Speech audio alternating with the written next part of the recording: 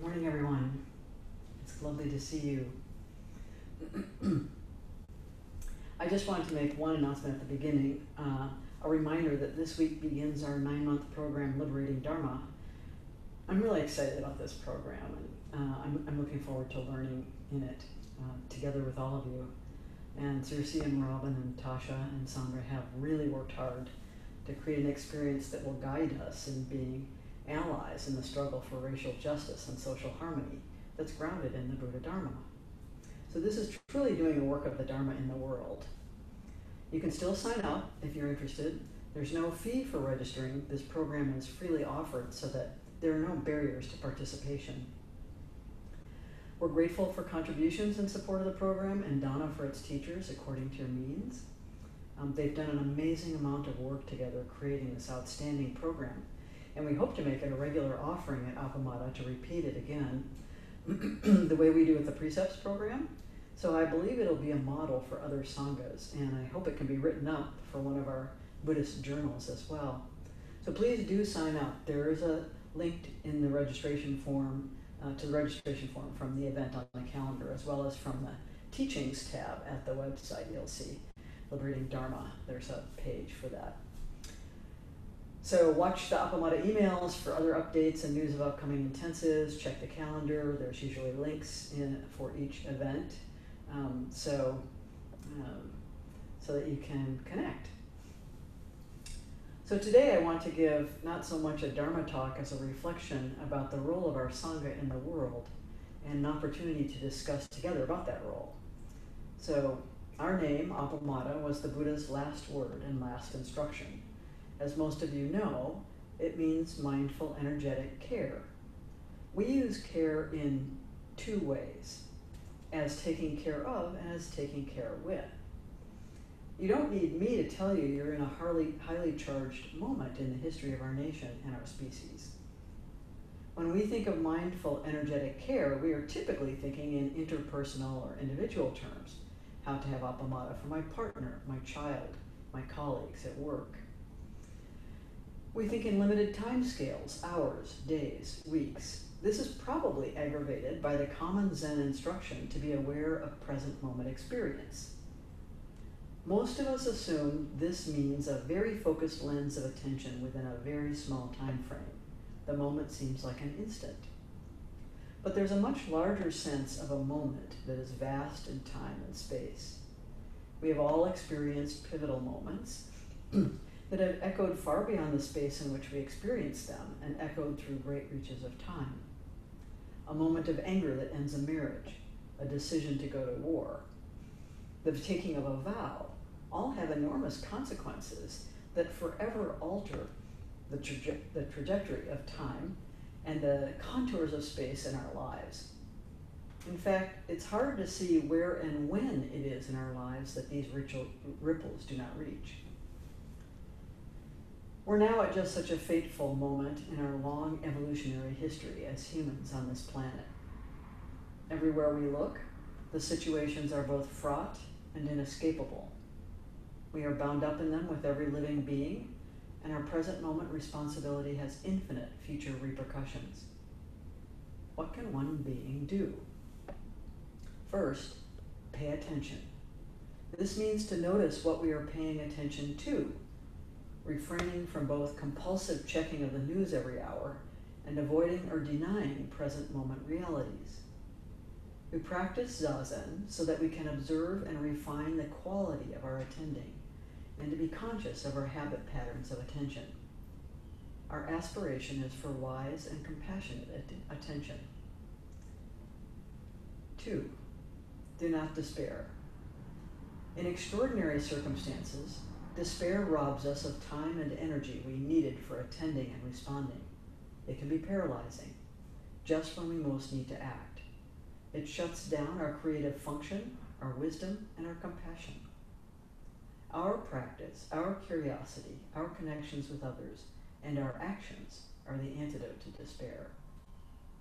3, do what you can. Understand that you are a small piece in a large puzzle. Without your part, no matter how small, the picture is not complete. Our ongoing practice question is, what is the best use of me? Given my human body, mind, experience, skills, and resources, how do I express my bodhisattva vow to live and be lived for the benefit of all beings? This means also to let go of what you are not able to do and to avoid comparing your own actions to what others are doing. Non-doing is also a form of action. It can be skillful or harming. We practice to be aware of the difference. 4. Do not be afraid. Practice the 5 remembrances. First, I am of the nature to grow old. There is no way to escape growing old. Second, I am of the nature to have ill health. There's no way to escape having ill health. Third, I am of the nature to die.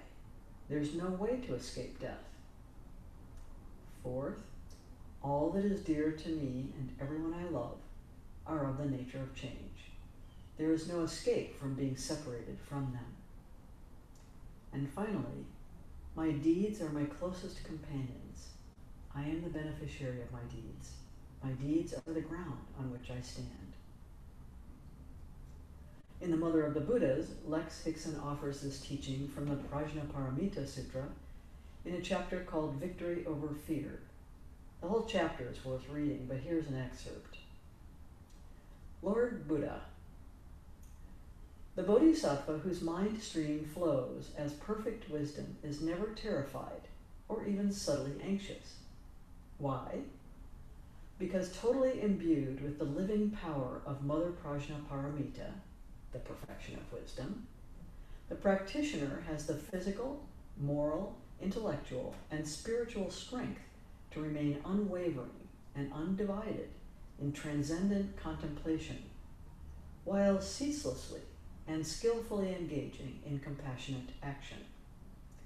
This diamond awareness consists of a single concentrated current of prayer. May living beings never be diverted from the path of universal conscious enlightenment, which is their own true nature, empty of any separate or self-existence. The selfless and luminous mind stream that flows onward in this unthinkable manner is flowing as Prajnaparamita. 5. Take the long view. When you look back on this time, years from now, will you be satisfied that you have fulfilled the pure potential of your human life through your thoughts, words, and actions? Imagine writing a letter for future generations in which you describe these times and how you came forth in them. What will you say to those who are studying this history? Ultimately, our smallish sun will burn out, the earth will grow silent and still, and life will vanish. But that has not happened yet and will not happen for a few million years. So we can make a great difference in what happens between now and then. The Buddha had a vast cosmological vision. He spoke of witnessing many eons of world expansion and world contraction, of chiliocosms that include billions of universes. What we decide, think, say, and do echoes across all of them. 6. This is the only world we will ever know. What does it mean to take care of it? What does it need from us right now? Clearly, we must stop harming and begin restoring a healthy balance. Not everyone is willing to do this. Can we proceed anyway, enfolding more and more people into a vision for a life-sustaining future? Some people have succumbed to despair and fury, believing it is already too late. But it is never too late to align with life and support well-being in whatever ways we are able to do so. We can't know what impact it might have, or how it might encourage others to turn toward life. 7. Stay connected in a web of mutual trust, respect, and care. We are all in this together, and we can make use of our spiritual practice to deepen and strengthen our social fabric. Together we can envision, design, and bring into being a future filled with joy, beneficial work in a thriving world, and warm friendships. No one, no matter how destructive, can take this away from us. We stand with life and we stand together. We honor differences as they are the source of wisdom. Disagreement is the door to discovery and creativity, not a battle to be won. It is not a disruption of social harmony, it is the engine for it. We are building community in a shared framework of Buddhist teachings as a scaffold, not a doctrine for our ethical, compassionate, and collective action. What should we do together that cannot be done alone? This is our ongoing inquiry and practice at the Sangha level. 8. Waging nonviolence. We may need to come together as a community in the days ahead to respond to the ever-changing political situation. Whether our political affiliations are Democratic or Republican, the election is sure to be fraught. We are committed to nonviolence, but that does not mean we are committed to non-action or apathy. There may be a time when our active support of life is called for, and we should think together as a community about how we respond. I'm going to read a recent piece from Waging Nonviolence. Here's their description of what they do. Waging Nonviolence is an independent, nonprofit media platform dedicated to providing original reporting and expert analysis of social movements around the world. We believe that when ordinary people organize, they have incredible power and are the drivers of social change, not politicians, billionaires, or corporations. In short, people power is our beat, and we cover the ways it is shaping our world, grounded in both history and the latest research. So this is their article. 10 Things You Need to Know to Stop a Coup. It's by Daniel Hunter. Daniel Hunter is a trainer and organizer with Training for Change and has trained thousands of activists, including ethnic minorities in Burma, pastors in Sierra Leone, independence activists in Northeast India, environmentalists in Australia, and Indonesian religious leaders. He writes, while keeping people focused on a strong, robust election process is a must, we also need to prepare for a coup. We have a president who has openly said he might not respect the outcome of our election. We have to be ready if he claims victory before votes are counted, tries to stop counting, or refuses to accept a loss. Some days I feel confident it will happen. A poll showed over 75% of Democrats think this is possible, and a shocking 30% of Republicans do too. Other days I feel confident this is tough talk from a president not good at planning ahead. Still, he is good at the kind of misdirection that can keep us complacent and reactionary, which could lead us to stop doing the important groundwork of getting out the vote, protecting the post office, and fighting voter suppression. We need a plan to prevent a Trump takeover, and this anti-coup research shows the way. So what I'm offering isn't asking us to stop what we're doing now. Instead, I'm part of an effort called Choose Democracy, which is prepping people for the possibility of a coup while keeping people focused on a strong, robust election process. After all, the best way to stop a coup is not to have one. These guidelines are drawn from a wide body of experience and evidence from the many countries that have experienced a coup since World War II. You can read some fuller case studies from Choose Democracy or a longer evidence-based handbook for this moment from Hold the Line, a guide to defending democracy. So here are his points. First, don't expect results election night. Election season 2020 is shaping up to be very unusual. Many mail-in ballots may not be counted until days or weeks after Election Day. Since Democrats are expected to use them more frequently than Republicans, voter tallies are expected to swing toward Democrats post-election night. They call it a blue shift. As a result, a wave of confusion may unfold starting election night. The strange electoral college creates multiple intervention points. After election night, November 3rd, trumped-up claims of fraudulent ballots may cause a wayward attorney general or other government officials to try halting counts or excluding ballots. As election results start coming in, the message needs to come through loud and clear. Count all the votes and honor the result. On December 14th, the delegates of the Electoral College meet and vote for the state's outcome. This is typically done without fanfare, but in contested states, we might see governors and state legislatures sending in different results, one reflecting the results from voters, the other claiming it's a fraud and we know best. This is worrying in swing states like Pennsylvania, where the governor and state legislature are of different parties.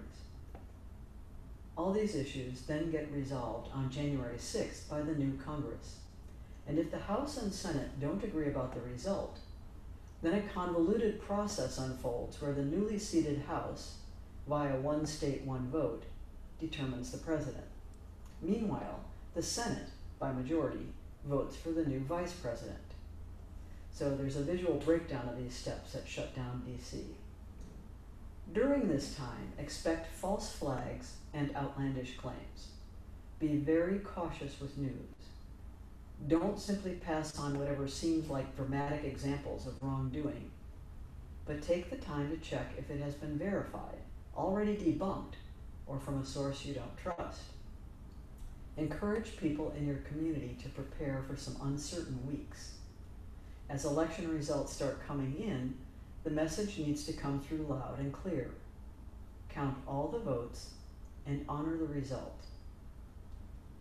2. Do call it a coup. One reason to use the language of a coup is that people know it's wrong and a violation of democratic norms, even if they're not familiar with the exact definition of a coup. We have to be ready to declare loudly and strongly, this is a coup. Language like election tampering or voter suppression signal deterioration of the democratic process. But if we get ourselves into a coup situation, like where Trump just won't go, we need people to help people help our country move into a psychic break. We know it's a coup if the government stops counting votes, declares someone a winner who didn't get the most votes, or allows someone to stay in power who didn't win the election. These are sensible red lines that people can grasp right away and that the majority of Americans continue to believe in. People who do power grabs always claim they're doing it to save democracy or claim they know the real election results. So this doesn't have to look like a military coup with one leader ordering the opposition to be arrested. If any of those three principles are violated, we have to declare loudly and strongly, this is a coup. 3. Know that coups have been stopped by regular folks.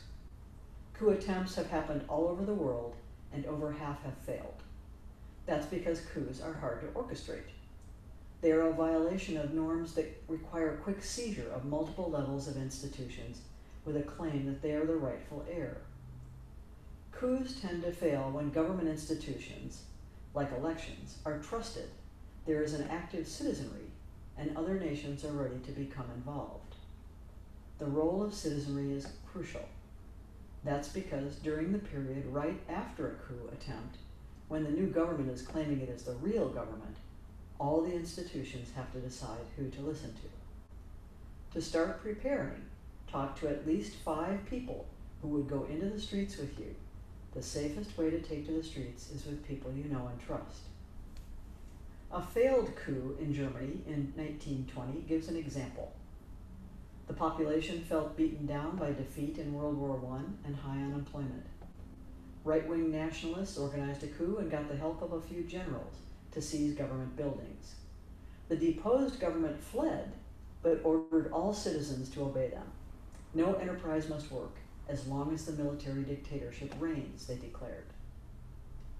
Widespread nonviolent resistance quickly began. Printers refused to print the new government's newspapers. Civil servants refused to carry out any orders from the coup, and leaflets calling for an end to the coup were spread by airplane and by hand. There's a story of the coup leader wandering up and down the corridors looking in vain for a secretary to type up his proclamations. The acts of resistance grew, and eventually the democratic government, which still had grave problems, was returned to power. The moments after a coup are moments for heroism among the general population. It's how we make democracy real. 4. Be ready to act quickly and not alone. Typically, power grabs are organized in secret and launched suddenly. Most campaigns that defeat coups do so in days. The Soviet Union in 1991 took 3 days. France in 1961 took 4 days. And Bolivia in 1978 took 16 days. Mass direct action may be the only way to stop Trump from stealing the election. It's rare for any country's leader to publicly admit they might not respect the results of an election. There's some good news in that, because people who stop coups regularly have the chance to get training, warning, or preparation. In that way, we're ahead of the game. A group of DC insiders called the Transition Integrity Project ran multiple simulations, such as what might happen if Biden won by a slim margin, or if Trump simply declares victory when there's no clear winner. In every simulation, they included that a show of numbers in the streets may be decisive. Regular people make the difference. To start preparing, talk to at least 5 people who would go into the streets with you. The safest way to take to the streets is with people you know and trust. Talk to people you know in civil service and various roles about how they could non-comply with coup attempts. Use this time to get yourself ready to act. 5. Focus on widely shared democratic values, not individuals. In Argentina in 1987, a coup got started when an Air Force major, resenting attempts to democratize the military and bring it under civilian control, organized hundreds of soldiers at his base. While the civilian government tried to quietly negotiate a settlement, people took to the streets. Against the government's pleading, 500 regular citizens marched to the base with the slogan, "Long live democracy, Argentina, Argentina." They could have spent the time attacking the major. Instead, they were appealing to their fellow citizens to choose democracy. The major tried to keep them away with a tank, but the protesters entered the base anyway, and he knew that open firing on nonviolent civilians would cause him to lose more credibility. Soon, 400,000 people took to the streets in Buenos Aires to rally in opposition to the coup. Coups are not a time to just watch and wait until someone else figures it out. No matter who you are, you can be part of choosing democracy. This gave strength to the civilian government, which had largely been absent. Civic organizations, the Catholic Church, business groups, and labor unions united under a pledge to support all ways possible the Constitution, the normal development of the institutions of government and democracy as the only viable way of life. The coup plotters lost their legitimacy and soon surrendered. This approach is different than protesters going in the street with a list of issues or a grievance against a vilified leader. Instead, it's exalting widely shared core democratic values. In our project, we use the language of choosing democracy. This affirms another finding from the research on anti-coups. Because coups are an attack on the current institution, loyalists to the traditional way, who may never join other movement causes, are open to joining actions in the street. That's if we make the invitation about democratic values they can connect with. 6. Convince people not to just freeze or go along. Imagine that at your job, a corrupt boss gets fired and a new one is brought in. Instead of leaving, your old boss says, "I'm still in charge, do what I say." A bunch of your coworkers say, "We only take orders from the old boss." At that point, doubt arises. That doubt is how coups succeed. Enough people freeze. Even when only a few people go along with the coup and act as though it's normal, people may reluctantly accept it as inevitable. In all the research on preventing coups, there's one common theme. People stop doing what the coup plotters tell them to do. What will it take to defend the election? Here's one winning strategy. In Germany, from military commanders to secretaries, they refused to obey the orders of the coup. In Mali, they called a nationwide strike. In Sudan, protesters shut down government-supported radio stations and occupied airport runways. All Venezuela In Venezuela, all shops were closed. This is very different than mass marches at the Capitol or street protests shutting down intersections. It's not about protest, but about getting people to reassert core values, like showing up at elected officials' offices to get them to agree to honor election results. And it's not about single points of action like marches in DC, but instead actions like mass strikes from youth and students refusing to go to work or school until all votes are counted. Coups are not a time to just watch and wait until someone else figures it out. No matter who you are, you can be part of choosing democracy. 7. Commit to actions that represent rule of law, stability, and nonviolence. Stopping a coup is dependent on the size of mobilizations and winning over the center. It is really a fight for legitimacy. Which voice is legitimate? Some people will have already made up their minds. The aim, then, is convincing those who are uncertain, which may be a more surprising number than you can expect. Mass resistance to coups wins by using walkouts and strikes, refusing orders, and shutting down civil society. To swing them to our side, that uncertain center has to be convinced that we represent stability and the coup plotters represent hostility to the democratic norms of elections and voting. We prevent that possibility when we dehumanize potential defectors, make sweeping statements like the police won't help, never encourage people to join our side, and create chaotic scenes on the street. Historically, whichever side resorts to violence the most tends to lose. In a moment of uncertainty, people pick the side that promises maximum stability, respects democratic norms, and appears to be the safer bet. It's a contest of who can be the most legitimate. Mass resistance to coups wins by using walkouts and strikes, refusing orders, and shutting down civil society until the rightful democratically elected leader is installed. For mass movements to succeed against coups, they should refuse to do violence to the other side. 8. Yes, a coup can happen in the United States. It may be hard to imagine that a coup could happen in this country, but whenever there's an order to stop counting votes, we call it a coup. Even by the strictest definition of coups, there has been a militarized coup in the United States.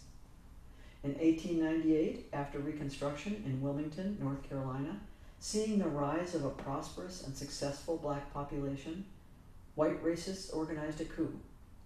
They gave rallying cries like, "We will never surrender to a ragged raffle of Negroes, even if we have to choke the Cape Fear River with carcasses." Despite a terror campaign before the election, black turnout was high, and a slate of black candidates was voted in. Black power was met with white supremacist violence, with white squads killing 30 to 300 people, including newly elected officials. Over 3,000 blacks fled this extreme violence, and the era of Jim Crow began. 9. Centering calm, not fear. It's scary to believe we're having to talk about a federal coup in the United States, and we know that fearful people are less likely to make good decisions. Let's aim for calm and avoid hyperbole. Be a reliable source by double-checking rumors and spreading high-quality facts. Sure, read social media, but spend some time, doing real things that ground you. Breathe deeply. Remember how you handle fear. Play out scenarios, but don't become captured by them. We're doing this to prepare, just in case. 10. Prepare to deter a coup before the election. The best way to stop a coup is to never have one. People are doing lots of good work on issues of voting rights, urging turnout, stopping repression, uncovering fraud, and getting people to commit to democracy. That may be enough. The best way to stop a coup is to deter it. Another way to prepare is to get people into the mindset of taking action so they don't freeze. The classic formulation of this is the "if this, then that" model designed by the Pledge of Resistance. In that model, people prepare themselves for an action by saying, "If it comes to this bad thing, then I'll act." By signing a pledge before the crunch moment, you get wider buy-in. In that spirit, Choose Democracy has created a pledge. 1. we will vote. 2, we will refuse to accept election results until all the votes are counted. 3, we will non-violently take to the streets if a coup is attempted. 4, if we need to, we will shut down this country to protect the integrity of the democratic process. You can sign the pledge to choose democracy and join with folks across the political spectrum. These public commitments ahead of time increase the political cost of attempting a coup, because the best way to stop a coup is to deter it.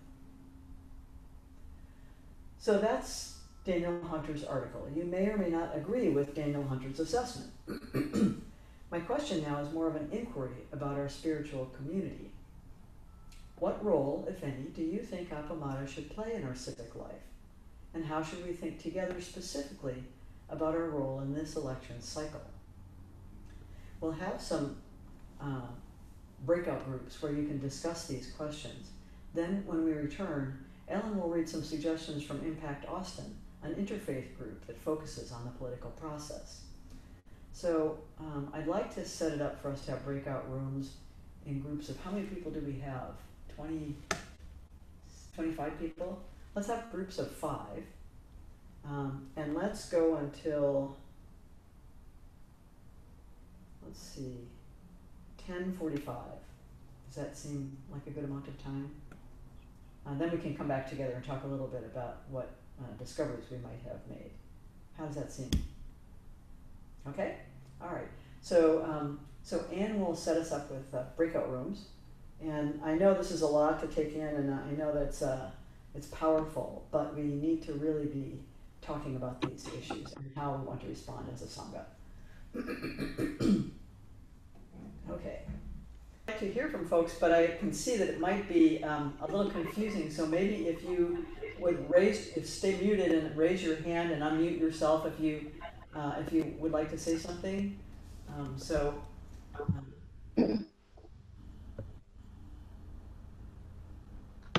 My hand.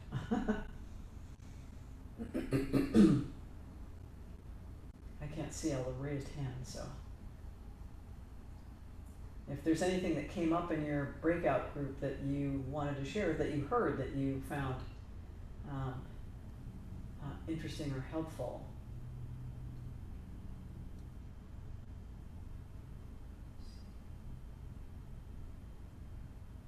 Oh, Anne. I think one of the things that Kim brought up in our group was to, as acting as Appamada, as a group, how do we find out what everybody in the group agrees on? Or do we want to do that? I mean, do we just want to present it as Peg Syverson, the leader of Appamada, or the councils of Appamada, but to say, here's a stand that Appamada takes. How do you find out how everybody feels? That is a great question. I first wanted to open this discussion to get an idea of what the community feels. And I can understand that there would be different points of view, that there are people who are very, very politically active in other ways that prefer Appamada to be a kind of a respite or a refuge where they can be relieved of that. And that is certainly always going to be a good use of the Sangha. However, there is also a question of who we are in the larger community and in the larger world, and what we want to offer as a way of acting in that world or being in that world.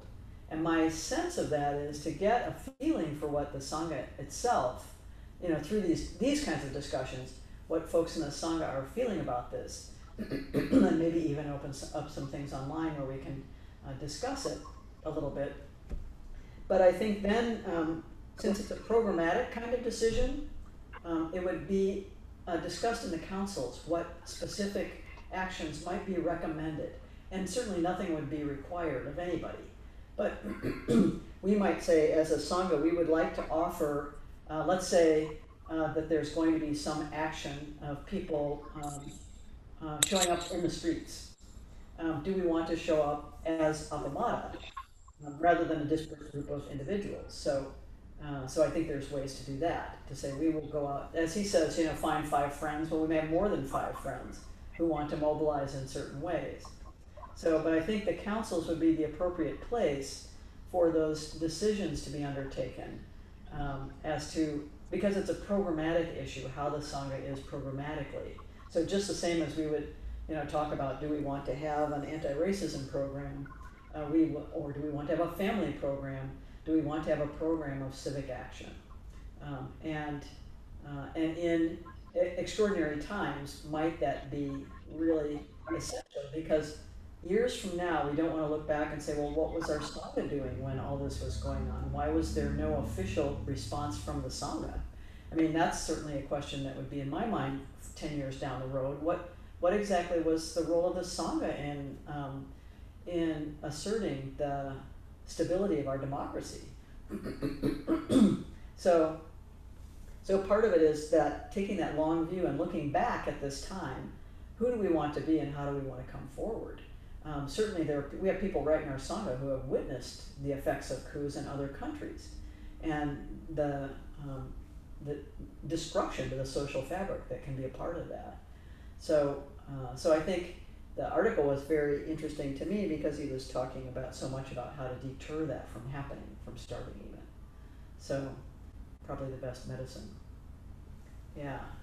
So and that's a really good question, and it's one that I believe is the province of the councils, having taken and continuing to take the sort of measure of what the Sangha seems to feel is needed. But always, always the Dharma will provide a refuge for people who simply want to be still and silent and go inside. That will always be offered. Joan has her hand raised. Oh, good, Joan, yeah. It's been very important to me that Appamada be apolitical, because I would like anyone who holds our values to feel comfortable and heard. And so I really liked what Daniel Hunter said when he said, do not focus on the individual, focus on democratic values. And I felt like that was very good guidance. Yes, because they have people associated with that group who are on both ends of the political spectrum. But they all believe in upholding democratic norms. So we all believe in fair elections. That's one thing. So I think it's important that be the guiding principle, right? Is that it's about our shared values. Because that's what brings people together of any political persuasion. We believe in the Constitution as a value. Yeah. Oh, yeah. Anne?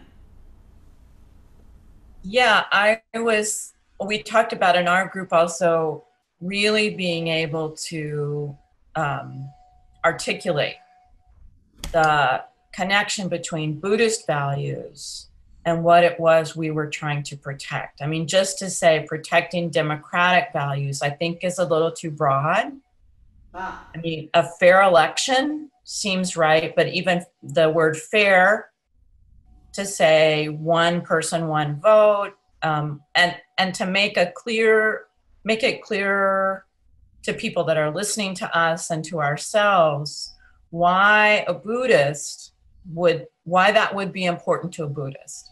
Yeah, because the Buddha's ethical teachings in the precepts and in the paramitas have to do not with how you be a good person, they have to do with how you create a harmonious society. So connecting with these shared democratic values is one of the ways we can have a harmonious society that has integrity. So, and the integrity is what part of what the precepts are detailing. So right now, the leadership of the country is in clear violation of almost all of the precepts, almost all of them. So that's a cause of concern because it leads society in a bad direction, in an unwholesome direction, in a direction of fighting and rage and greed and and ignorance. So that no Buddhist can really approve of that direction. So that's part of what I would say anyway, you know, that we take these precepts and we take the precept, the fundamental precept, to live and be lived for the benefit of all beings. So that's part of what our democratic institutions are intended to protect. They haven't always operated that way. That is quite clear. But we continue to try and move in that direction. That's our aspiration. So the Constitution is aspirational. The rule of law is aspirational. We're always endeavoring to realize that aspiration, and we're always falling short. So yeah, I think those are very, very good points. How we articulate the ways in which our Buddhist values are aligned or supportive of the democratic norms. Yeah. Mirren has her hand raised. Oh, Mirren. Hi, I think in our group we also said that maybe a task force to associate the principles to the democratic parts. Oh, fortunately we have that task force already. It's called Buddhist Action Now. Yes, exactly. And that's what Ellen said, that would be a good thing for the Buddhist Action group to do, which is, that's all I wanted to say. Yes, yeah. The one person, one vote thing is honoring all life. You know, it's really a way of honoring and respecting all beings and refraining from causing harm. So it's a question of mostly of just drawing those connections, you know, so that it's clear as we talk with folks why. You know, why would a Buddhist be concerned about politics? Aren't you just, you know, like meditating and studying your navel, you know? I think Becky might have had a comment, and so does Kim. Oh, good. Okay. I think you're not raising your hands on the participant list, but you're just raising your hands physically, so I'm not noticing if you're not on my screen. Okay. Oh, okay. So one of the things that we were acknowledging in our group was that discussing it as directly as we did this morning, that a number of people felt the fear arise in them. Uh-huh. And I was saying what a wonderful opportunity for us to face that fear before we're in the midst of that which is terrifying. Yeah.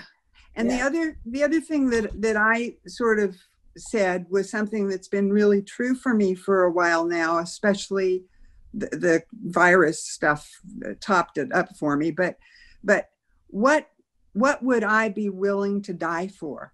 Because you have to look at that fear and know that there's going to be stuff going on out there. It is right now with the various gatherings around racial wounds and so on. It's always a possibility, right? Yeah. What would I be willing to die for? And this what we're looking at is something that clearly would be for me. And the Granny's Respond stuff at the border was one of the other ones that I felt that I can do, because there aren't a lot of things out there that people are doing that I'd be willing to die for. Yeah. But certain ones hit that point for me, and this one does. Yeah. And hopefully we wouldn't die, we would just affect a positive change, which is a positive outcome of that action, whatever action. But action is the antidote to fear. So any small action that you take begins to defeat fear and anxiety. And so that's why I read from the Mother of the Buddha is the passage about, you know, Bodhisattva is never terrified or even subtly anxious. Because you hold in your heart this prayer for all beings to be awakened and never to be separate from their true awakened consciousness. So, yeah.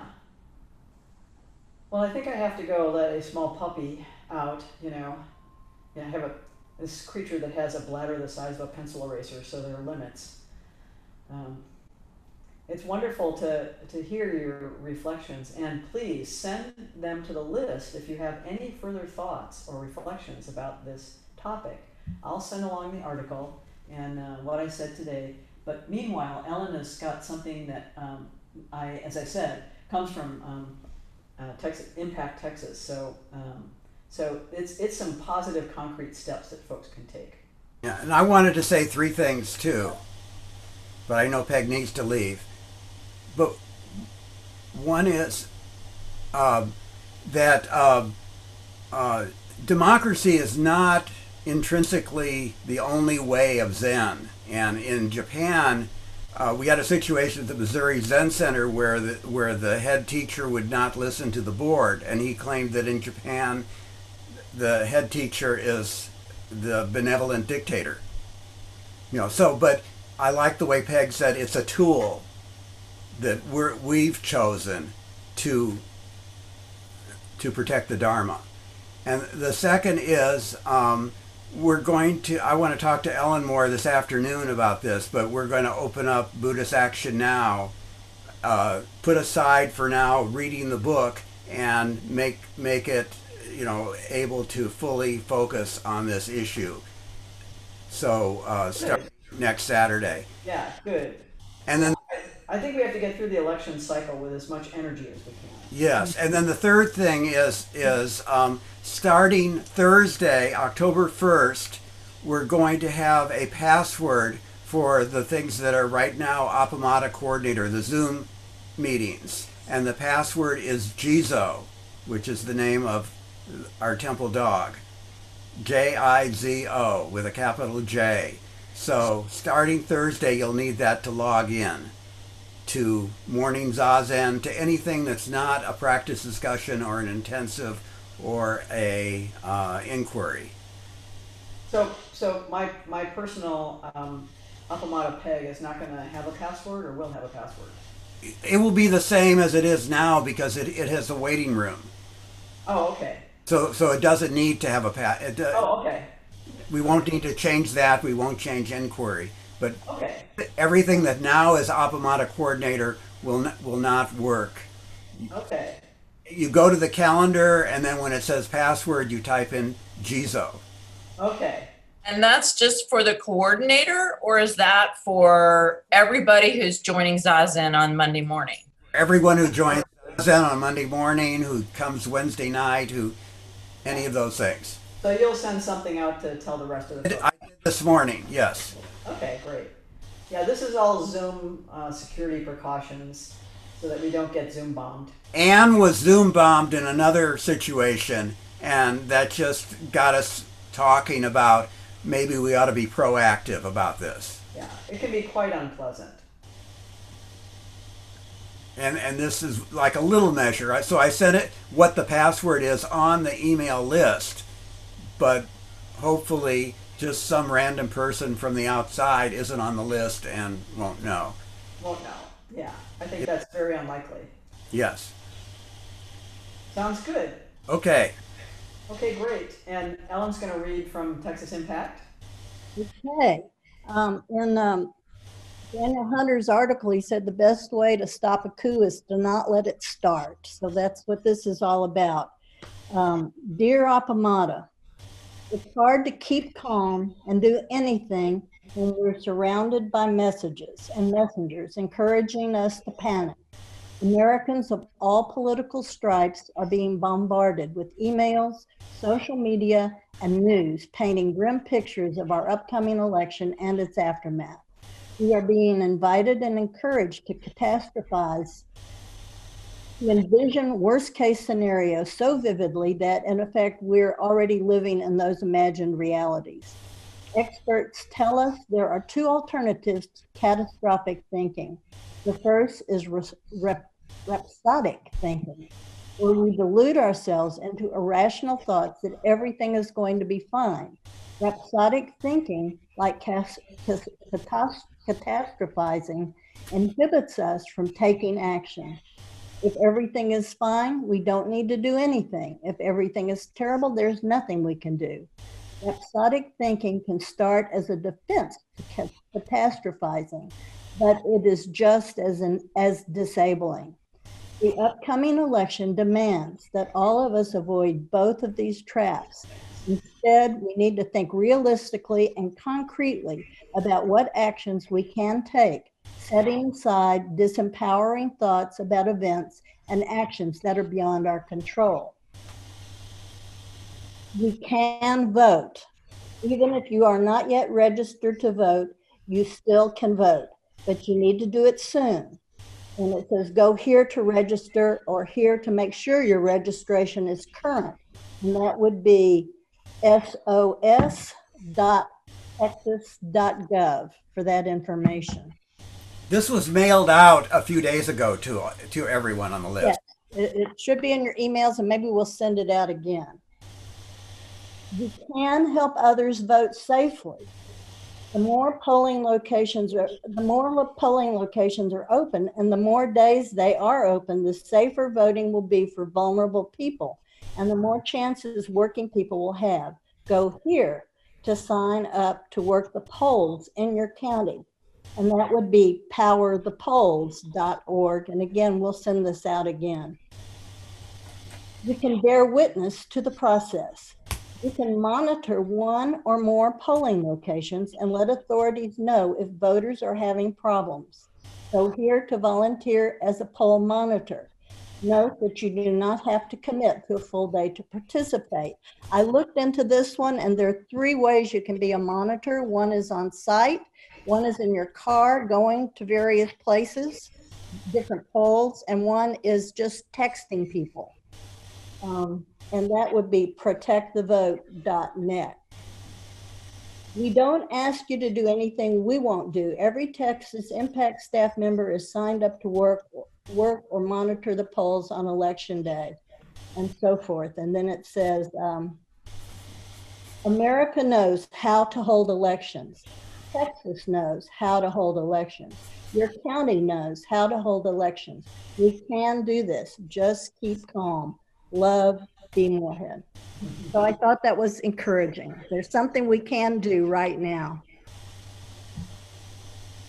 It's true. And the one thing we can do right now is service.